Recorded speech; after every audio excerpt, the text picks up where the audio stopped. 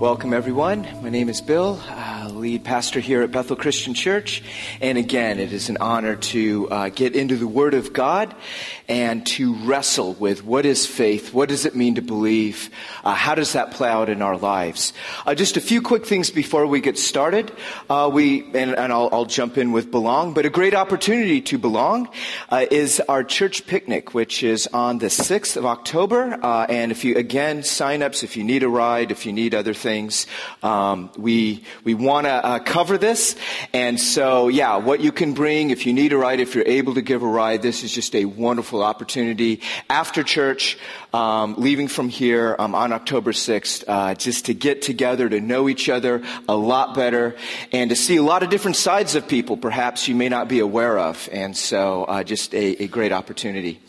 Also, a way that we would like to make sure that nobody falls through the cracks, that we're able to get information out and able to serve in crises, weekly, whatever the situation is. We're updating our database, which we've been offered lots of money from a lot of telemarketers for. So we want to, I'm kidding.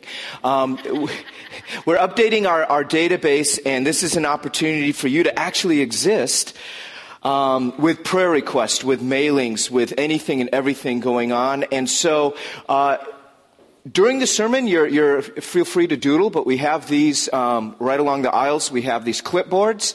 This is the current listings of all that we have. If you could see, hey, I'm here, good, check, done. Or if you're not on here, or if you would like to be signed up in any way, toward the back we have sign-ups. So if you're on the list, great, just check it. If you're not and would like to be, please enter your information here. We don't give this out. We really respect your privacy, but this is a way that we can be better connected to get a hold of people if there's a need or a crisis. We can get information out to you regularly and how we can pray, how we can be part of the body. So yeah, no, that's permission for everybody. If you see a clipboard near you, pick it up, pass it around. Really, it'll be good. Keep us all on the straight and narrow. So, little arts and crafts here. Okay, we're looking at the vision of Bethel Christian Church. And for those of you that have been joining us for this series, it's broken down into three very simple things to remember, but three very intense, complex parts of how God has made all of us and how we can engage. But the simple way of looking at faith, looking at what we're doing here, is belong, believe, be the change. Belong, believe, be the change. Last week we looked at what does it mean to belong. Looked at some verses from Psalm 87, which is really God's heart. And what was going on in a nutshell was simply people said, this is what it is to be religious. This is how we divide up, and you're over there, and we're here, and we're like this, and we're the only ones who belong. And if anyone else wants to belong to God, the God that we serve, they have to be just like us. And this is pretty much how religion, how human nature has worked down through history and throughout the world. You conform to this group, you belong. But why? And so typically how we've done faith is we have a message. This is Jesus. This is your need for salvation. You believe these facts. Now you can belong to the group. But really life hasn't worked that way for a long time. As I said before, most people here have heard about 50 different kinds of Jesus. They need to see Jesus. And Jesus is best manifest intimately, up close and personal. And so for everyone seeking God, everybody who wants to know who is God, I want more of God, I need God, who are you, Lord? Everyone who wants to seek after our Creator is welcome here, belongs here. It is a level playing field at the foot of the cross. That we are all equally looking to God, and so we want to remove every barrier that would prevent anyone from being able to encounter God themselves. This has nothing to do with running the church, with church leadership, with church policy. All those things are separate. But in terms of a jumping off point, what is the purpose of us being here? It's to show God. to show God to people who desperately, desperately need him, just like me, just like all of us here. And so that's why belong is first. If God is real in my life, if God is real in your life, then this is the opportunity to really show what does love look like in our midst as we reach out to others, as we share life. So that's why belong is first, so that in seeing a God consistently, in seeing lives that are being transformed, and seeing a hope that goes beyond our circumstances, there's belief in a person. There's something more here. And so we're going to look at what does it mean to believe, and why is that a core value. Now, believe, belong, be the change. Any and every Christian church should be able to claim that. And if you look on any website for any church saying this is our vision, this is our unique calling, it's all pretty much the same thing. Serving people, reaching the world, loving God, caring for others, embracing, whatever it is, it's basically saying this is us with God, this is us together, and this is us in the world. It's being intentional with the life that God has given us and how he's formed us together as a body. Okay? Believe. Everything that we do in this church is unto believing. Believing in what is true, believing in what is real, believing who God is, and accepting him on his terms, in his way. We want to remove all barriers to people coming to being able to encounter God for the very purpose of people meeting their God.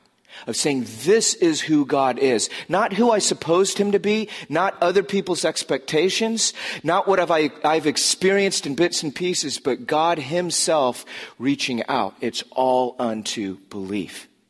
We can be the most welcoming church in the world, but if it doesn't result in lives being changed and people encountering their Savior, it's for nothing. We can be the most efficient church. We can be the most sexy church, the most well put together church, the most famous church for this or for that or for other things. But at the end of the day, everything that we do, if it doesn't result ultimately in people seeing God for who he is, for people responding to the gracious overtures of their Savior, what we're doing is just marking time. That's all we're doing. Praise God that his desires for us, for our lives individually and corporately, go so far beyond that. Because the simple story of the Bible is this. Genesis 1 and 2, that's the creation. It was good. And God looked around at all you knuckleheads and he said, it's very good. This is the pinnacle of my creation. You guys, I delight in you. I love you. And then Genesis chapter 3 was the fall. That wasn't enough. We felt God was holding out on us. There was a deception. There was pride. We wanted to become our own gods. Everybody, all humanity went our own way apart from God. The lifeline was cut off. Our minds were darkened. Our hearts grew cold. And so we're on our own, and all of life became about us. How can I defend me, establish me, make me over others, better than, comparison, expectation. It was a life that was fragmented. It's a life that's lived in isolation, where nobody knows the real person. None of us is the person that we want to be, but we all do a very good job of pretending. And that's the rest of life. You see, when we went our own way, it wasn't, as we looked at earlier, it wasn't just the knowledge of evil, the experience of evil, the effects of evil. It was the knowledge of good and evil, which only God himself can handle. So taking this upon ourselves, which we couldn't handle, there was this disintegration. What God does with belief is he reorients us from this disorientation, from this world that's calling us in 1,000 different directions, from a mind and a body and a self that we are still trying to understand why we do the things we do, why we are still the way we are. Belief is in a person, who he is, why he made us, and the whole rest of the story. Belief is in a person, how much this person loves us, what he did to come after us in our rebellion, in our lostness. Belief is in an ongoing relationship with a very real God who knows more about you than you will ever know and loves you more than you could ever imagine. Belief is knowing that right here, right now, I don't care who you are, I don't care what you've done. I don't care how your morning went or how 10 years ago went. That right here, right now, there is nothing you can do to make God love you less. And there's nothing you can do to make God love you more. That his love is absolutely perfect. The problem is that we've learned to believe so many other things in this life. We've learned to live lives that have been so disconnected from one another and disintegrated within ourselves that it's really difficult to believe this, to believe in this person, to believe that such good news could possibly be true. What the church has done in its history for a lot of different reasons is we kind of separate here. Now, the world looks at us and they say, when you become a Christian, cut on the dotted line, remove the brain because you're not going to need it anymore because idiots are Christians. Christians are idiots. But we've done the opposite in the church where we make faith only about from the head up. I believe these facts. I trust the data. I agree with this category. This is the theology that makes sense to me, and that's all it is. But that is not belief either. That's a part of belief. That's believing with our minds. That's part of it. But belief has to do with every single part of our beings. Do we bring all of ourselves to church? Do we bring our minds? Do we bring our relationships? Do we bring our bodies? Do we bring everything that we're wrestling with? Do we bring it to church? Because if we check anything at the door, I can't bring this to God. I can't share this with others. We're deceived. We're not believing in the wholeness of God, the holiness of God, that God loves every part of us. So when we say belief is a huge deal, that has to do with every single part of who we are. That what we need to work on as a body, what pathways of discipleship look like, is how do I live in this body in the most glorifying way possible? How do I use everything that God has given me in a way that exalts him? How do I understand all of this unfinished business? What do I do with pain and anger and hurt? What does it mean to sin and to be forgiven? All of these things are worked out in real time, and everything that we want to be about as Bethel is to bring the person of Jesus Christ to bear on every aspect of our life. What does Jesus Christ have to say about our sexuality, about our emotional life, about our values, about how we handle money, about how we do relationships? It has an awful lot to say about all of this because every single bit of us is important to him. Now, I could talk about this a lot, and I won't. I'd like some other people to share and talk about this. What is belief? What is faith? What does understanding more and more who God is against the backdrop of the rest of our lives, what does this look like? How is it played out? So I would like to invite Aldo and Maria to the stage, and also would like to invite Sue to the stage.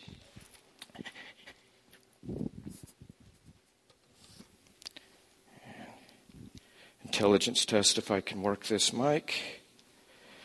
That I'm failing miserably. There we go. All right, we're good. Helicopter, okay.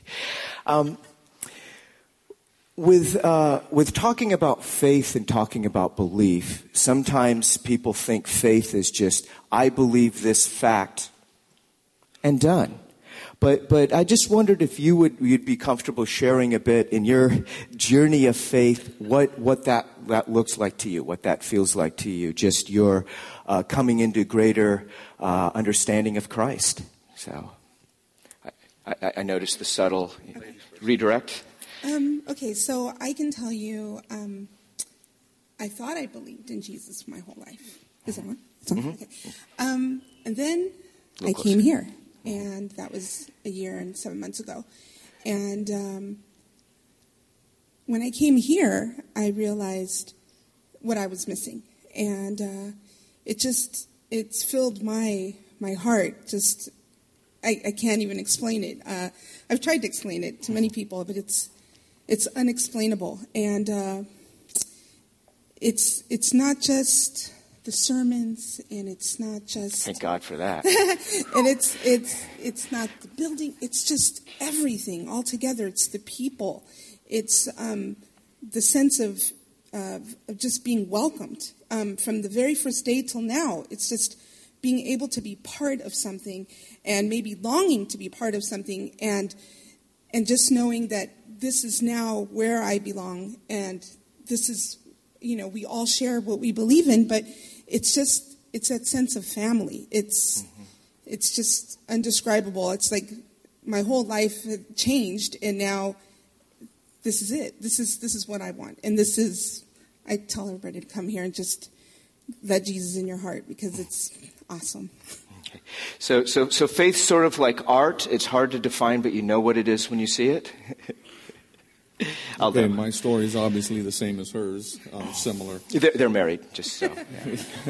Yeah. We came here, or at least I know I did, as a need. Okay, we had a lot going on in our life, and we came here with a need. Okay, sorry, getting a little emotional here, but careful where you get the mic too. Anyway, so as I was saying, we came here as a need, and Bill happened to be doing the sermon that night. It was at the night service. And the sermon he was giving, I was looking at him, I was like, was this guy following me around? Everything he's saying is pertaining to what I'm going through. And it was just, it was really strange. So it was, I grew up a Catholic. I've known Jesus my whole life. And the way he says Jesus, how many Jesus have you known? Thank God I've always known him. But to learn more and more through coming here and going to the Bible studies, having great table leaders at the Confident Living, and just learning more and more and more. Now this is a place, instead of a need, it's a want. I want to know more. I want to learn more. And by this, and by wanting this and learning more, something I thought I believed in, now I really believe in. And it's really a great feeling to know Jesus. Amen. Amen. Thank you. Yeah. Off the hook for now. Thanks, Adler Maria. Sue, often when talking about coming to faith and having walked with Jesus for a while, things must get easier and clearer, that the more you know of God, surely you figure out more. Doesn't it tend to get easier? Well, not necessarily. When I was young, I thought being a Christian would mean my life would be easier. But we still go through the same trials and struggles everyone does. It's just how we respond to them that may be different. We do have somewhere to turn for help. And that has made a real difference. Mm-hmm. Hey, I just figured out I didn't actually need to use the intelligence test, like I said. What has been a particularly difficult challenge for you in your faith? Well, as many of you know, on June 25th, 2011, our then 17-year-old grandson, Ryan, excuse me, I usually don't break down, but anyway, I'll be fine. Ryan was buried in a sand tunnel while at the beach with his church and was without oxygen for 10 to 15 minutes. It was a miracle he survived at all. He did survive, but with an anoxic brain injury. We prayed for God to completely heal Ryan. It has been over 2 years since the accident, and we are still praying for a full recovery for Ryan and hoping and waiting to see what God will do. We are continuing to see small but significant improvements, which we thank God for. The challenge is to continue to pray, hope, and wait, knowing that God is in control over the outcome and accepting whatever the outcome is. Wow. It's certainly a very, very difficult situation. In what ways have you grown in your faith through this? Well, I feel that I have really matured in my faith. There are things that I have learned and experienced during these 2 years that I probably would not have learned except by going through a hard time. The one thing, I have a few things that I'll try to make it clear and concise and not go on and on. That's my job, going on and on. Okay, I'll leave it to you. I am experiencing God's peace. It's a peace that passeth all understanding, which you've heard about, but I have experienced it. I have learned to trust and depend on God more. I have learned that God is truly in control and takes care of all the details. I tend to be an organizer and worry about the details. But now I can truly let go and let God. And that has been a real eye-opener for me. We are still praying and hoping that Ryan will be fully restored, but we know that God is in control, and that because Ryan is a Christian, in God's eyes, Ryan is fully healed. His physical appearance is not important. God is using this to grow us in our faith, not just me, but our entire family, and I am truly thankful for that. And I truly believe that God is not finished yet. So we will wait, and we will pray, and we'll wait and see what the outcome is. So, thank you. All right. Thank you. Thank you very much. That's it.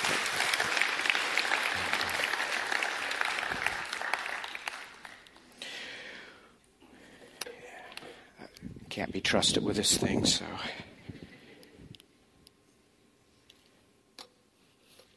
This is on. All right. For you, thank you very much. And we see faith is not just a one-time event. It's not just a thing or a status, but it is an ongoing, continuous revelation of who God is. It is deepening intimacy. It is when the wider areas of life, most of which we can't control, scrape away what we thought we're holding on to. Faith is what remains. It is who we really, truly, ultimately know God to be, and that is cultivated and worked through day to day.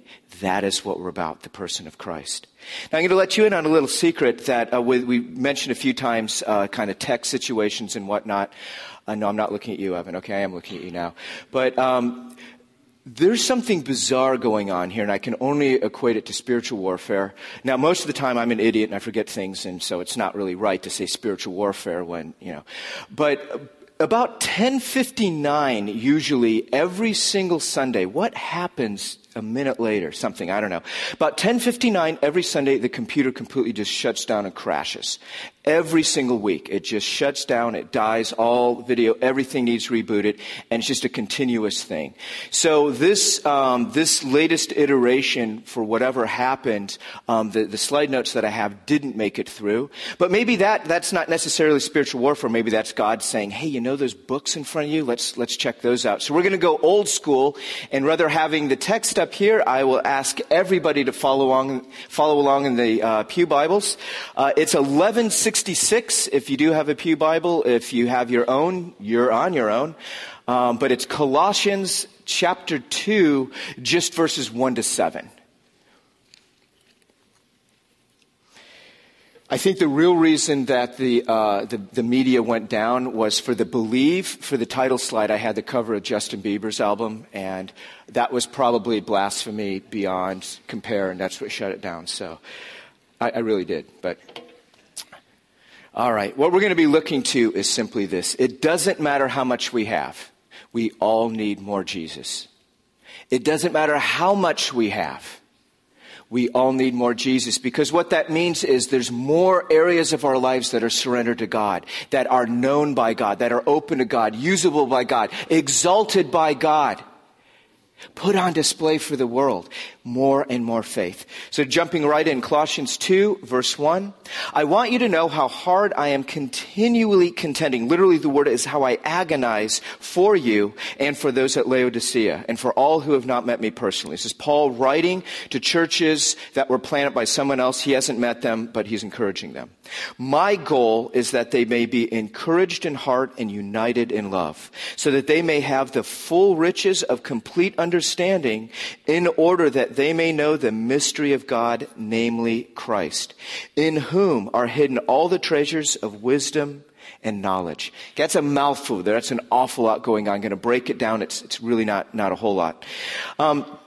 Paul was in Ephesus. He had been contending with a lot of churches, with a lot of opposition. This is sort of midway through his missionary journeys. He's in Ephesus, and if you read 1st and 2nd Corinthians, there's all this mess going on, all this brokenness and hurt, and people are hating on Paul and back and forth. So he's in Ephesus dealing with the church in Corinth. And while he's there, he writes this letter to the Colossian church.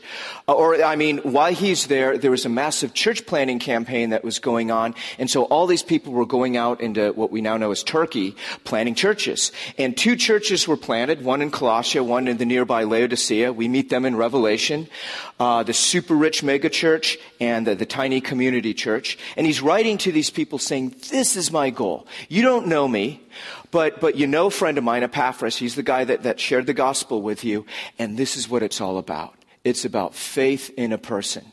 Now, at that time, what was going on in this area is called the Lycus Valley. That's just the area where all these churches were. There's all this heresy and teaching about all the different flavors of Jesus that really didn't ask as much as the real Jesus tended to. That you could just sort of believe yourself out of whatever trouble you're in, and anything spiritual is good and anything physical is bad. And so that was a teaching that was just taking off in terms of you have to just deny yourself because you're stinking evil weasel, and if you just sort of somehow escape the body mystically, then you could be united with Christ because he's holy. So people are getting swept up in this teaching. People were getting swept up in, well, you don't really need to meet together as a body. You said yes to Jesus and see you in heaven. And so there's all this strangeness that was going on, and Paul was saying, guys, you're missing it. It's not about getting a lottery ticket and just sitting on it. It's about an ongoing, real, vibrant relationship which is going to cash out weekly and monthly and daily in your life. What does belief actually look like? Now, Paul had just gotten done in the last chapter telling people how important this was. He says, look, my life is a complete mess. God got a hold of it. My purpose is just that others would know this person who could save the foremost sinner like me. So just before, a few verses before that, Colossians 1:24, he says, I rejoice in what I'm suffering for you, how I suffer emotionally worrying about you, how I suffer lack of sleep as I stay up praying for you, how I am just talking with people and training leaders up and sending them anything I can to support, because this is important. I rejoice in what I'm suffering for you, and I fill up in my flesh what is lacking in regard to Christ's sufferings for the sake of his body. Wait, what? Christ's sufferings? I thought, didn't he already die on the cross? Isn't that like all Jesus did for us? All eternity in hell for each one of us. He suffered for us. But what Paul was letting everyone know is that Christ is still suffering for us. Christ is, if you would, underwriting our ongoing rebellion and not getting it, and our sin and our frailness, and as we're trying to get this right. He has forgiven us all, taken that all upon him on the cross. That is suffering. But until this is a real-time completion with all of this, there's this ongoing suffering. Christ said that you are my body. So whenever the church suffers, Christ suffers. And so Paul is saying that as a minister of the Church of Christ, everything that I do, that's part of the plan of the value of the people of God united in Christ and the necessary cost to achieve that. And there's a cost that Christ paid in removing the penalty from our sins, and there's a cost that each one of us pays. Again, faith came to us free because it was paid in full by Christ, right? But it is not free. It is the most valuable, expensive thing ever. And as we recognize that value, as we recognize what God is doing in us and his commitment to us, we are willing to pay whatever cost, whatever surrender, whatever we need to give up, because it's about a faith in a person. 128, here's the one we proclaim, teaching and admonishing everyone with all wisdom, that we may present everyone fully mature in Christ. For this I contend with all the strength and all the power and all the grace that God gives me. This is what he's saying. That everyone would be full and whole and complete. For Paul, the goal isn't that everyone believes the same thing, that everyone has the same theology, that everyone can pass a Bible knowledge test. He's saying, no, that everyone would be full and complete in Christ. How people forgive, how people are generous, how people engage one another, how people are pouring their lives in and encouraging, people seeing value, beauty in the most unlikely people and places. How every aspect of life affects us. Paul's saying that's what it means to be complete in Christ. There isn't a single part of our lives, those that people know about, those that only we know about or think we know about. There isn't a single aspect of our lives that's not vitally important to God, that he is not vitally at work, challenging and changing, sifting away that which is not of him, and building and filling out that which is glorious and beautiful. And it comes down to belief. See, belief is really displacement. Because until coming to Christ, and even as Christians, Ephesians chapter 4 says this: we are continually being corrupted according to the lust of deceit. In other words, we're getting worse. We're buying more lies from this world. Our flesh wants to be more lazy, more self-centered, all about us. Our love tends to grow cold because we're indifferent to others and it gravitates toward us. That is our old nature, our old way of thinking. And so what Paul is saying is every single aspect of our life is to be exalted and lifted up in him, and we need each other to do that. Far from just being on the same page, far from just knowledge being worked together, Paul says the rest of life is to bring every single part of life before Christ. Think about it. Is there any aspect of your life that God does not want to make beautiful, make whole? And it may involve quite a lot of rewiring. That's what he is about here. I'm going to cut to the chase right now. What does a maturing faith for the believer look like? Talked about hearts being knitted together in love. Again, the Hebrew understanding of heart is your will, your intention, what I choose to do, what's most important. It's not my heart's going pitter-pat. Okay, that's emotion. The Hebrew understanding of heart is will.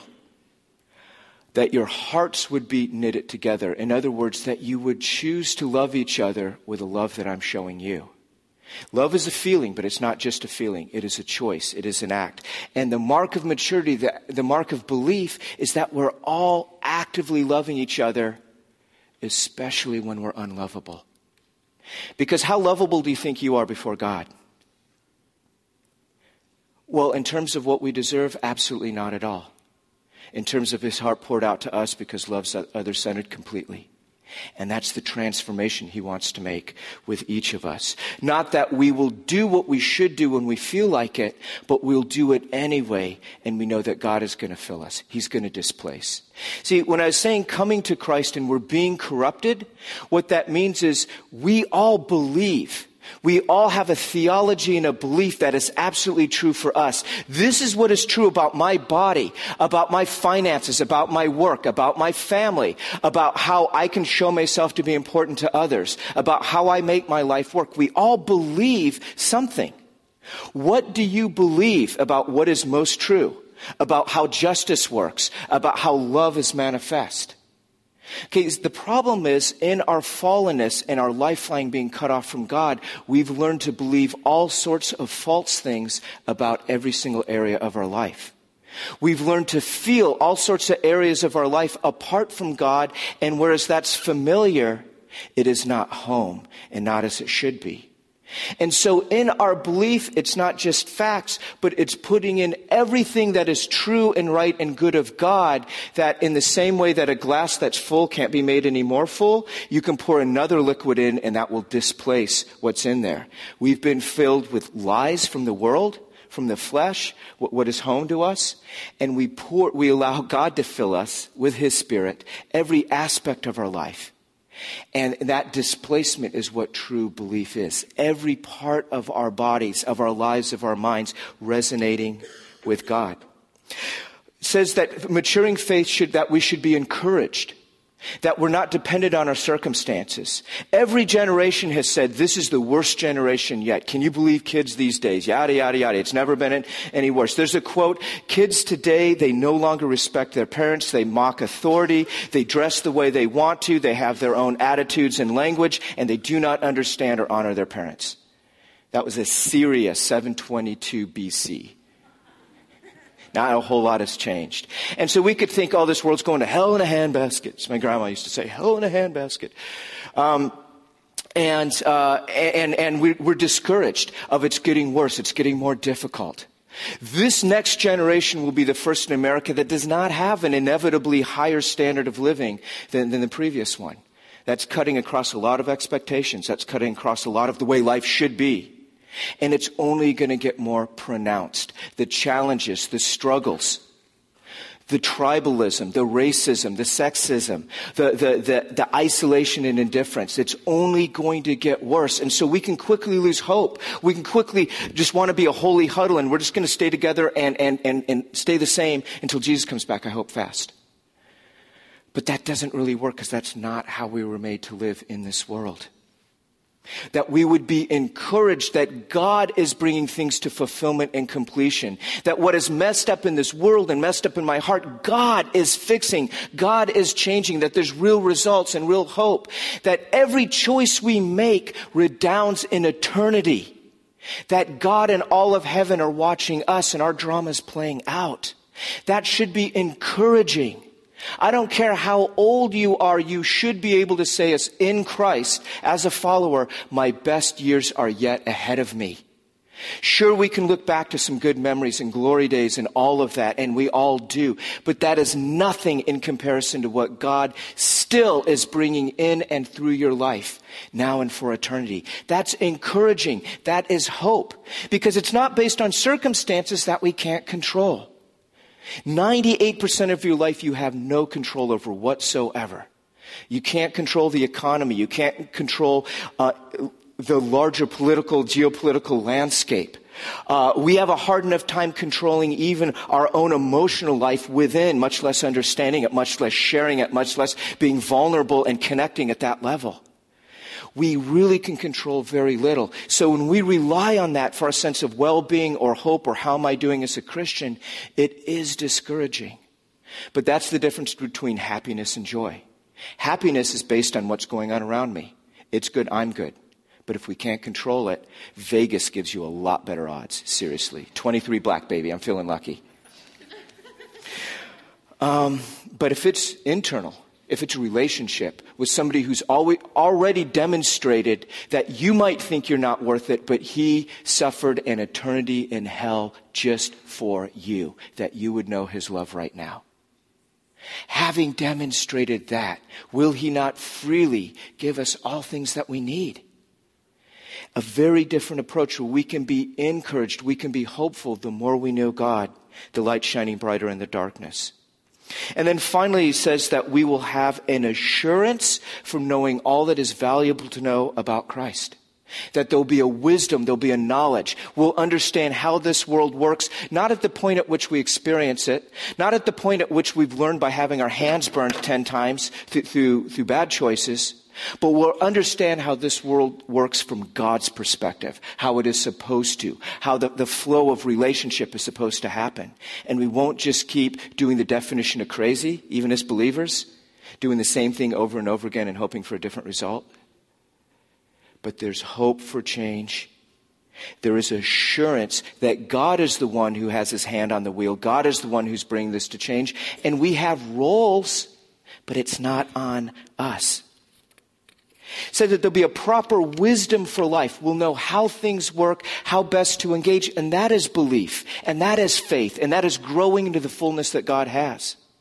There was an engineer that worked for a company. He was about 63. They wanted to early retire him so they didn't have to pay benefits. I'm sure this is the first you've ever heard of this happening.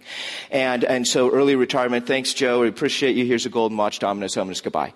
About a month and a half later, his area of operation suddenly broke. And none of the young stars that were coming up and they wanted to have work for them knew how to fix it. And so they called him back. And so he said, hey, you fired me. They said, well, we need you to be a consultant. He said, okay, I'll do it, but for the consultant fee. And so he went in. 5 minutes later, all the machinery was working, and he walks out and he gave him a bill for $50,000. And on the bill it said, $1 to replace sheared cotter bolt. $49,999 knowing where to put it. Okay, it's experience. It's not just the knowledge of these are the parts and what to do with it, but it is working through all the idiosyncrasies of life and having done it and being there. That is the value that Paul is talking about here in knowing Christ and belief. That everything we do in here has everything to do with the rest of life out there and in here. And then getting to the ultimate meat here, and I'll end just because I want to focus on this. That our lives would be rooted in Him. Verse 6. So then, just as you received Christ Jesus as Lord, continue to live your lives in Him, rooted and built up in Him, strengthened in the faith as you were taught, and overflowing with thankfulness. 3 things. Where do we go from here? It says, rooted in love. Better translation, having been rooted. Okay, this is a tense that something was done once and for all, and now there's a present tense result. This is what God did. We're not going to screw this up. We can stop worrying about it. He established us. He reconnected the lifeline. That in using this illustration of a plant, it's like a taproot going down to the water. We are alive. God did that. He transplanted us. Psalm 1, blessed is the person who basically wises up and listens to what God does. He's like a person transplanted, not planted. The word is literally transplanted by streams of living water. See, we're used to growing in a desert and being cacti. Right? We don't have a whole lot, and not a whole lot we can control, and we don't know if we're going to get any more, and we don't want to share it with anyone else because it's all up to me. So I'm a cactus. I'm just going to suck up the moisture around me, hold on to it, and maybe there'll be a little flower bloom. Bink! Maybe not. But I'm just a cactus. That's life apart from God. And it says the person who is in God has been transplanted from the desert, from the dryness, to a place of unlimited water. That you just keep drinking. More roots you put down, the more you keep drinking. That is what this is talking about here, being rooted. Okay, rooted is connected to the life source. So having been reconnected to the life source, having been given everything that you need to flourish, to abound, and it doesn't matter if you're in a desert, because this is the oasis.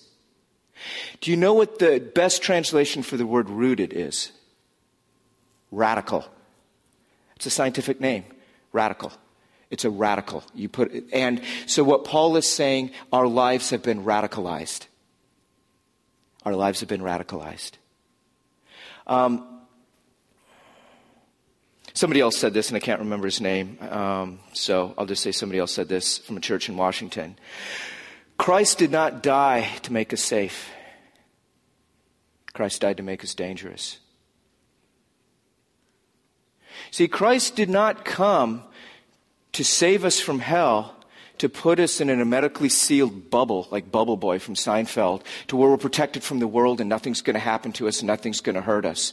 Jesus' high priestly prayer before he went to accomplish this very salvation thing was, Lord, I ask you not to take them, usins, out of the world, but that you would keep them in the world, that they would see the reality of the love, the glory, the interchange. They would see the living above the circumstances. We have been radicalized. Rather than just being people that were being sorted into egg cartons and who's going to get delivered to heaven, being made safe, we've been made dangerous. Dangerous for the enemy. Dangerous for the kingdom of darkness. Because it's Christ now who's fighting the battles. He's working through us as channels. Rooted, radicalized, connected to the life source. Radically different than anything this world could ever hope to offer. And then now presently being built up in love. It's not a one-time event. It is an ongoing, continuous, repetitive event. Christ died once and for all to breach the gap between God and man, between us. We accept that. We are connected. We celebrate that symbolically about every other week, a little bit more. But we live that out in reality every single day in our lives. And then finally it says that we're overflowing with thankfulness. Paul's most radical prayer in the book of Philippians is, pray without ceasing, pray for me at all times, and with your prayers make every supplication and petition known with thanksgiving. Like spaghetti and meat sauce. You mix it together. You can't get any spaghetti without meat sauce on it or meat sauce without spaghetti in it. Your prayers are just infused with thanksgiving. Because what that's saying is, I see it, God. I get it. I'm able to look past me. See, I've got eye disease. You know, I'm nearsighted. I'm legally blind without contacts and some other stuff. But I'm talking about the letter I, me, eye disease. That it's really difficult for me to see past myself. That my pride can be so blinding, or I can be so short-sighted because of it. It's really difficult to see all that God is doing, or what I think I deserve versus what I really deserve. And that hasn't changed. And so what helps me to get past my eye disease is this overflowing with thankfulness. We thank God for what he's done. We praise him for who he is. And this is the proper reorientation, that there's always more Christ that he wants to pour into us. There's always more of the world that he wants to displace from us as we're allowing himself to fill us. So everything we do at this church is unto that. Like I said, belonging is simply we're open for business. All are welcome that they can encounter the living God. We talk a good talk, but how do we walk the good walk? And this is the legacy of Bethel. This is a strength. This is a core value. Welcoming, open. We're glad you're here. Come for the whatever, stay for the Jesus. But it's the rest of the story that gets me most excited, because it is real life, real change, real people. It is a real God, and that is your story. That is my story. No one can take that away. Believe. Each of us has a role. Each of us has an opportunity here in terms of belief. If you are seeking God, if you're wondering what is the reality behind people who call upon this God, call upon this Jesus, what is up with people claiming a transformed lives? What your opportunity is to see God up close and personal. Talk with people, share stories, join together. Let's look at God's word together. Ask the hard questions. There is no question you should not be able to ask in church of God, because every aspect is important and vital. And God speaks to us in many, many different ways. So nothing is off the table, nothing is off limits, and we should be able to deal with the hard questions in life and in the rest of it. If you're a new believer, opportunities to nourish a growing faith. And it's our responsibility as a church, how do we provide more and more pathways of discipleship? And I'm not just talking about classes. They're fine, but they're very, very limited. I'm a teacher, and I say they're good but limited. It's how do we get lives together? How do we get discipling teams working and transferring this down through the church? How do we do the rest of life, the rest of the week together? Where the Bethel Christian Church is believers getting together, praying, strengthening, helping, serving throughout this city, throughout this week. And that's where the vitality and the power and the transformation is happening. As I said before, I try, and I know I don't always succeed, I try to prepare the best meal possible with the word. But if you're only feeding once a week, you're going to starve. I'm going to starve. And so how can we work this out? So in every way, every day, what's appropriate? How do we continue to avail ourselves more toward God? Lastly, but of primary importance, I'd like to invite the deacons forward. I'd like to invite the worship team up for us to share in communion. If you're seeking God, if you know God, we should still be seeking him. If we're seeking God, we are all equal. It is a level ground at the foot of the cross. We are all sinners. We are all broken. We're all in need of forgiveness. And God in his love didn't just give us what we deserve. Pure justice would be punishing us for our rebellion. But it's a debt we could never, ever pay. It's a debt we will never be able to pay. So God in his love took the just punishment upon himself.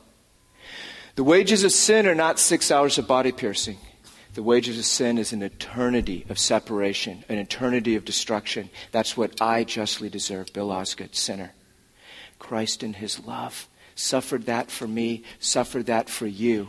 That there is no guilt, there is no shame, there is no dividing wall, there is nothing to hinder us from coming to him, but not just once, continuously, that it would be his life lived through us. So we're going to have the band just play musically. Going to ask for you to really focus in your heart and allow God to speak to you. If you don't know him, that's absolutely okay. This is part of the journey. Ask him to show himself to you in a way that's meaningful. You can let this pass. This is a symbolic way to help me, because I forget and life is busy, what it's really all about. His sacrifice for me. In his brokenness, I'm made whole. So I'm going to have the deacons distribute the elements. We will all partake together at the end. If there's anything going on in your life that you're wrestling with or working through and you need to just let this pass, that's absolutely fine as well. If there's anything in your heart you have against somebody, God's bringing that to mind, let this pass. Deal with it first. God will bless you greatly. But here's an opportunity to focus on, what is it that I really believe? And how much more of my life would God want to fill with that reality, with His Spirit, because of His sacrifice?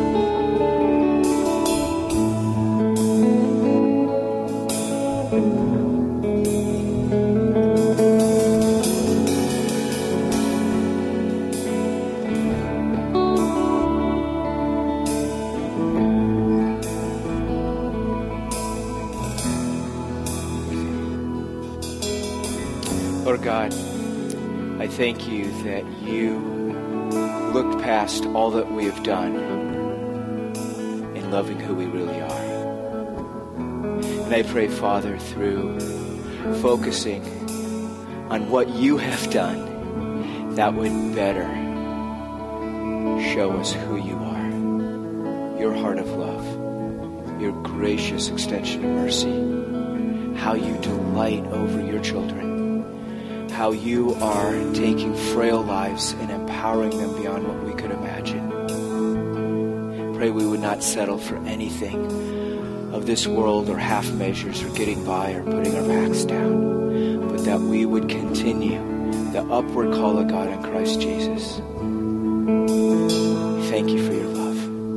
We thank you for your enabling grace. We thank you for your forgiveness. It is perfect. Amen. The night that our Lord was handed over, he took bread, he gave thanks, and he broke it. And looking out at his friends, he said, "This is my body, which is broken for you. Every time that you eat of this, this you do in remembrance of me." The body of Christ, the bread of heaven.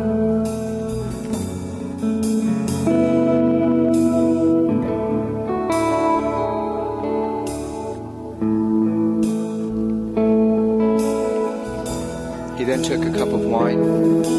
After blessing it, he said, "In this cup is the new covenant in my blood, which is poured out for the forgiveness of many sins. Every time you drink of this, this you are doing in remembrance of me." The blood of Christ, the cup of salvation.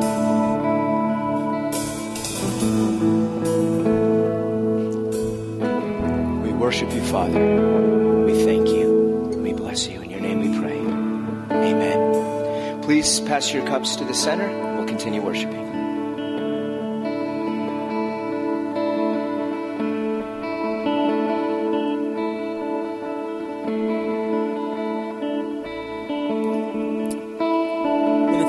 I know normally we would have done this earlier on in the service. We don't want you to get too comfortable in the way things go. So I wonder if you guys wouldn't mind, I'm going to have the ushers come down now. And, and I know this may feel strange maybe to some of you, but here's the deal. When it comes to offering or giving of our tithes, it's not a skipping of a beat in our worship service. It is inasmuch tied to our devotion and our love for Jesus as receiving the salvific offer that comes through communion. So I want to pray, and I want you to join in with me on this. Father, we thank you that you have looked after us the way that you have, that the cross of Christ Jesus was not accidental, it was not something that was unforeseen. Rather, it was something that you have been looking forward to eagerly from before the foundations of the earth, to bring your children to yourself. And we love to receive this from you. We love to be brought close. We love to be called children and not strangers. And we thank you that you're reconciling the world through your Son, Jesus. So, Father, our offering back to you, and back to your purpose, and back to your kingdom, it's not one out of guilt. It's not one out of shame. It's not something that we manipulated, Lord. It's out of a grateful heart. We love what you have done for us, and we want the world to know. We want the city to know what Jesus has done for them as well. So may our offering be pleasing to you, not in how much it is, but may our offering be pleasing to you because it comes from that place of gratitude. May you be glorified in our desire to see your kingdom advance this morning. In Jesus' name, amen.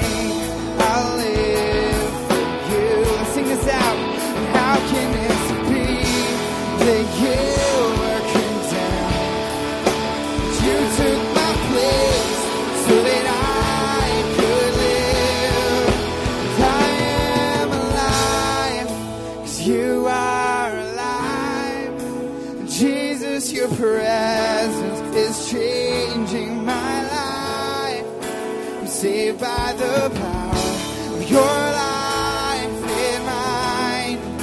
I'm saved by the power of your life in mine. Come on.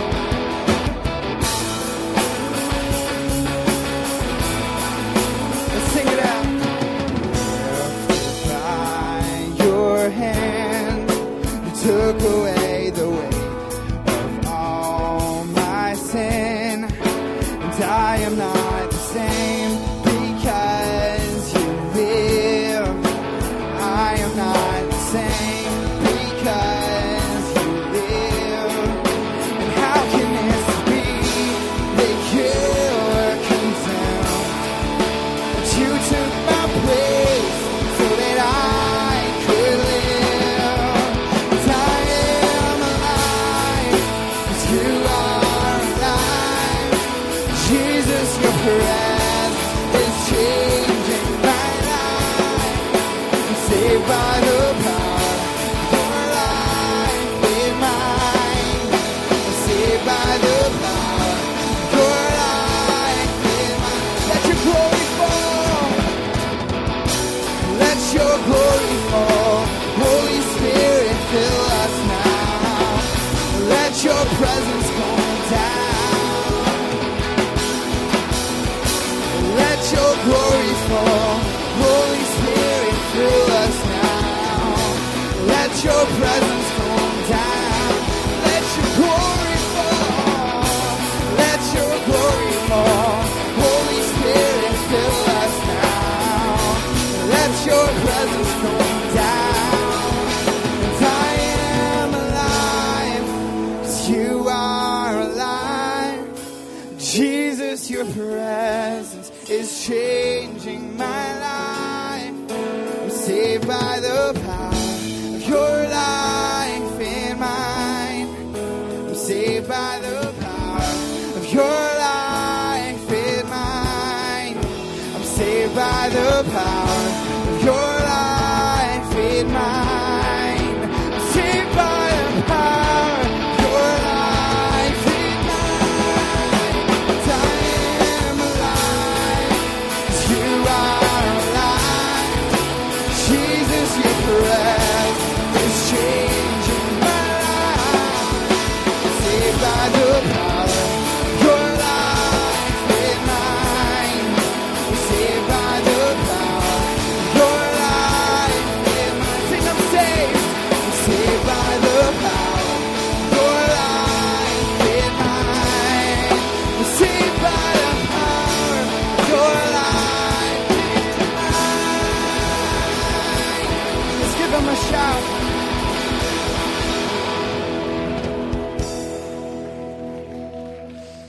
All right. All right. What we were talking about is heritage and legacy. See, heritage is everything that's behind us, why we are the way we are. There's a heritage of Bethel Christian Church, which is robust, which is real, which has brought us to this point. But legacy is everything that lies in front of us. What are we passing down to all those around us? See, there's a statement that goes like this: you never really learn something until you have to teach it, until you have to teach someone else. And that is faith. That is belief. That when we're learning and we're growing and it's all of this, it can be passive, it can be active, but it's just us. But when we're walking with people through similar circumstances, when we're wrestling together with people and we're seeking God together, when we're explaining His Word and how it works and our stories, that is when we grow yet deeper. And so for everyone here that claims Jesus, there is a legacy in sharing and in growing.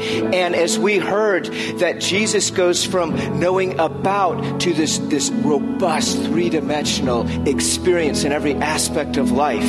That even when things get difficult or the impossibly difficult happens happens in our lives, that there is a transcendent power of God who continues to hold us up and hold us beyond. So there is a vital role for each and every person in seeking and sharing and pouring into and making Christ so much more manifest in more and more areas of our life. Next week's going to be a little bit different. So pray it up. We're going to talk about what does it mean to be the change within and without. But thank you for hanging in here with a vision. The rest of it is where we're going to roll up our sleeves and do it together. I'd like to invite our prayer counselors forward. I'm going to meet right here, spend as much time as you would like in prayer. If you'd like to find out more about just how we can connect in the week to week and what's going on, there's some couches over there and people that would love to talk with you.